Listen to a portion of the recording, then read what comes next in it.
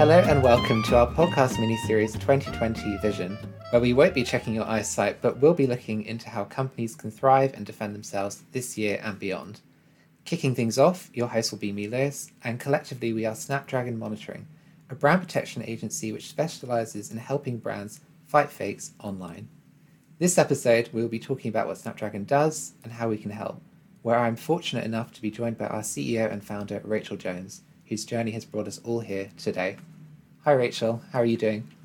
Great, thank you, Lewis. Thank you for inviting me in. Yeah, of course. It is a lovely day, which always lightens my heart, particularly as I came in on my bike. Okay, I'm glad to hear it, and especially just that we had the weather for it this time.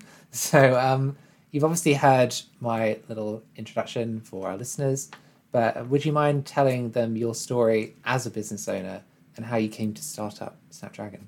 Of course. Well, it all started some time ago when the product that I invented for my now 18-year-old daughter was counterfeited. The product, the Tot Seat, a washable, squashable high chair for babies who lunch, I created at the kitchen table. And somehow, and somewhat astonishingly, it became a worldwide success fairly quickly.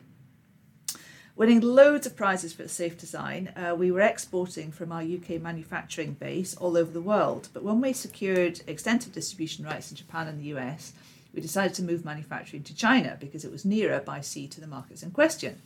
So we worked really hard to find the right factory with whom we work directly and continue to work actually more than 10 years later. But not long after this, the lovely product was copied. And it wasn't just a copy. It was so close to the original, in its packaging at least, that even the board of Tot Seat couldn't tell the difference between the genuine and the original product. And as you know, for working with me for several years, hell hath no fury like the SME owner whose product has been faked. So off I went to learn how to fight back. And that's really how and why Snapdragon was born, through the experience that I garnered fighting back for my own business to keep my little customers safe and the business safe. Because actually when all this happened, it went into really a bit of a meltdown. And it was really that led to Snapdragon. Yeah, well, gosh, I mean, it's always quite something to hear it, and especially in such a short space, doesn't capture the full journey and I suppose the full horror in a way. On that note, I mean, what was it like really when you first realised that Tot Seat was being faked? Well, I think you chose the word beautifully. Horror. It was absolutely horrible. The fury, the emotional, physical and financial turmoil is something that I hope you will never really know. And in fact, people who've had this happen to them will know absolutely. But it is so ghastly and you will only know when it's happened to you. So it's something to be aware of. And the more that one can do in advance to prevent it happening, the better. So in terms of that then, obviously it's something that it must be terrible for any business owner in any walk of life, no matter how big or small. But in terms of what people should look out for, is there anything particular that you recommend that's like for regardless of your industry that you should be having a look out for? I think for anybody with a product, whether you own the product, have invented the product or work for the product, my pet mantra is never just dream in English. And that I say that because the world is not English, and particularly from a point of view of fakes and counterfeits, they come mostly from markets where English is not the native language. So you should always be aware of looking and Googling, using Google Translate for your product and your product description in many, many languages. And I think you need to think creatively about how you would describe your product without using the brand name. So if I was saying to you, look for a green apple, then I need to think about how I would look for a green apple without using the word green or apple, and then translate those terms using Google Translate into, Turkish and Chinese or whatever it is, and just look and be aware and be vigilant and do it often. So much as one sometimes just wants to have a look and see where your product is being sold by the people who are, properly supposed to be selling it and what they're selling it for and what they're all up to, you do need to think that potentially there are copies out there and you need to be aware of what might be a parallel supply chain. No, well, that's really interesting. I suppose just having the lateral thinking of not necessarily going for your key buzzwords and what you would, as a company, maybe use when you're describing and thinking, oh, hang on a minute, especially with certain kind of brands mentioning, you say green apple, the brand Apple, for example, themselves, like, is that how it might be translated in another language, or are they going to use another word for it? Those sorts of considerations are really, really interesting. So In terms of, you've obviously mentioned how you search and how you look for a product online. If you encounter a fake, is there anything that you suggest? Like, would you just immediately report it? Is there something that you would suggest? I think if it's the first fake you've ever found of your product, it's a good idea to buy one. Right. Because better the devil you know than the devil you don't. And then at least you can keep one step ahead of the counterfeiters, and you can keep your trusted supply and distribution chain on side. So the point of comparing the genuine and the fake would be so that when you next do your next supply run, you can change your manufacturing spec so that you can add in a couple of things that make it slightly different from the fake or whatever, just so that you can ask people in a couple of questions whether they're holding a genuine or a fake. So I think it's always sensible to buy one to have it. Obviously, then the next thing to do would be to get rid of the link. So if you found it online, then the thing to do is to report it, and you use your intellectual property to do so. Now, if you don't have any intellectual property, then there's a bit of a problem. But the marketplaces that are selling these fake products and the sellers themselves can be removed by using intellectual property, trademarks, copyright, patents, and design rights to have those links removed to stop the product being sold. So we'll talk about that more, I know, because I know you've got more questions on that. But absolutely, if you find one, buy one, and then let's get rid of them. Perfect. Well, that's a really good, quick and easy way for someone to think about it if they see one. Always good to have one in your back pocket, as it were, and then move forward from there. So obviously this is a situation where you are assuming that you have fakes, but are there perhaps ways to prevent being faked in the first place, or maybe things people should consider at the outset that might help? I would love to say there are ways to prevent you being faked at all, but I'm afraid the minute you're online with your product, then the world is your oyster just as much as you are its oyster. I think what you need to do is you need to be vigilant in advance of going online. And I think this is difficult for people who come up with new product ideas that they're crowdfunding. Right. But really you want to be registering your intellectual property, that is your trademarks, design rights, as much as possible in advance before you go public. This is really important. Patents are a slightly different situation. And again, they need to be filed before anything is publicised at all. They can be expensive. They can absolutely be worth a mint when it comes to licensing and investment, but they're complex patents. And from the point of view of online brand protection, the things that will be the most valuable to you are trademarks, copyright, which is an unregistered right, and design rights. So I think it's always worth looking at registering trademarks in the territory where you come from, or the territory where your business is based, is what I mean. But also, if you are going to manufacture somewhere else or trade somewhere else, trade into other territories, then register the trademarks there as well. I think that's really important. So IP and being vigilant are absolutely key before you start. People will say to you, imitation is the greatest form of flattery. And actually, when you are faked and somebody says that, you probably just want to hit them. At least I did. Because it does affect everything, your business, your revenues, and could hurt your customers. You just need to think about fake brake pads, fake pharmaceuticals, and fake cosmetics, and you can be scarred for life. So fakes are not funny. So it's about keeping your eyes open, being sensible, registering what you can, and if you find some online, then just getting them removed. No, of course. And that's a really interesting point that you raised, just beyond your intellectual property and beyond perhaps looking for the fakes and just having a general sense of being aware.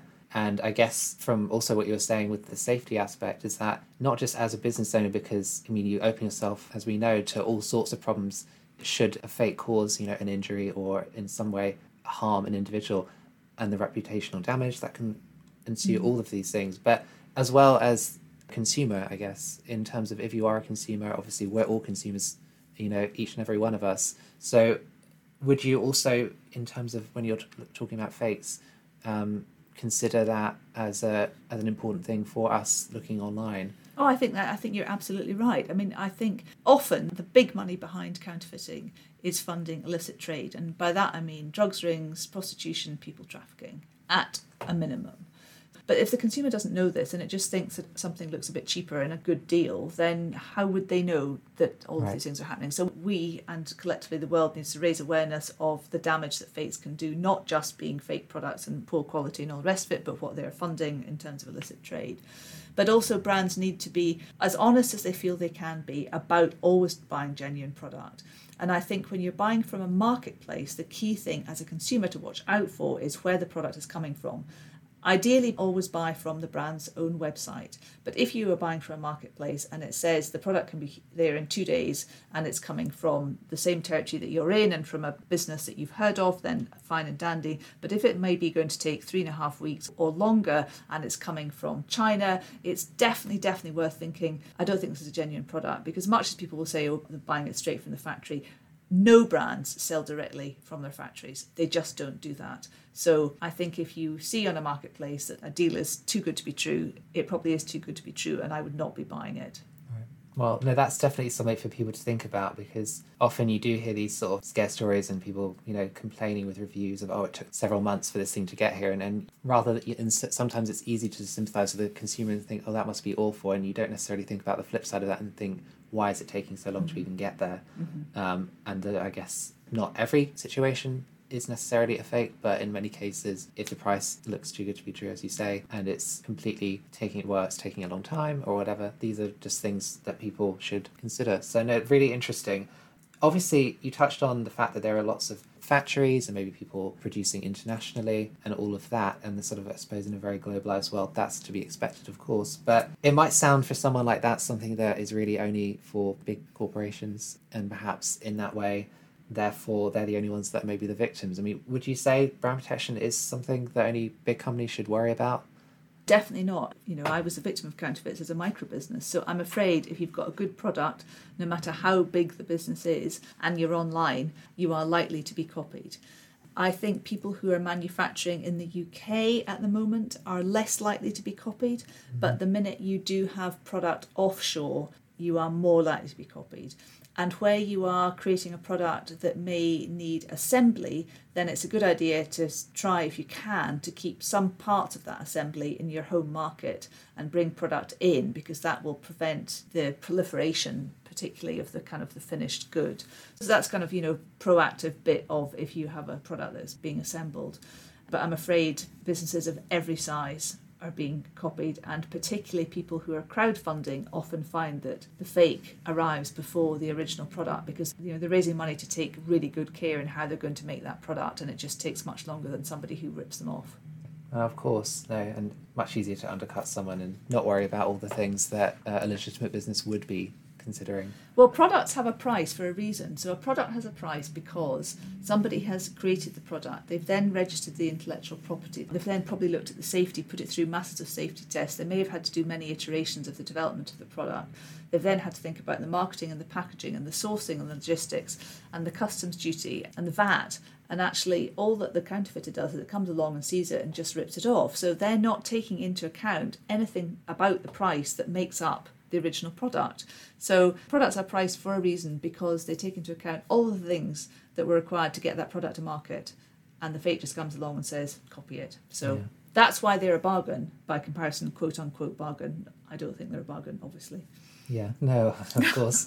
But no, it's a very interesting point, and something that I guess, again, going back to, as consumers to be aware, because obviously the brand and business owners will know that themselves, but just thinking about the human costs that can be associated with the funds, and also the fact that if you're not worried about health, safety, all these things, and the various hoops that businesses may complain about, but we all have to jump through, and what that actually means. So I suppose in terms of that being said, with companies, obviously there is a lot of investment, there's a lot of money that goes into these things, and that can create a problem. In terms of money, would you suggest that if there's an issue, what would you suggest prioritising from a brand protection perspective?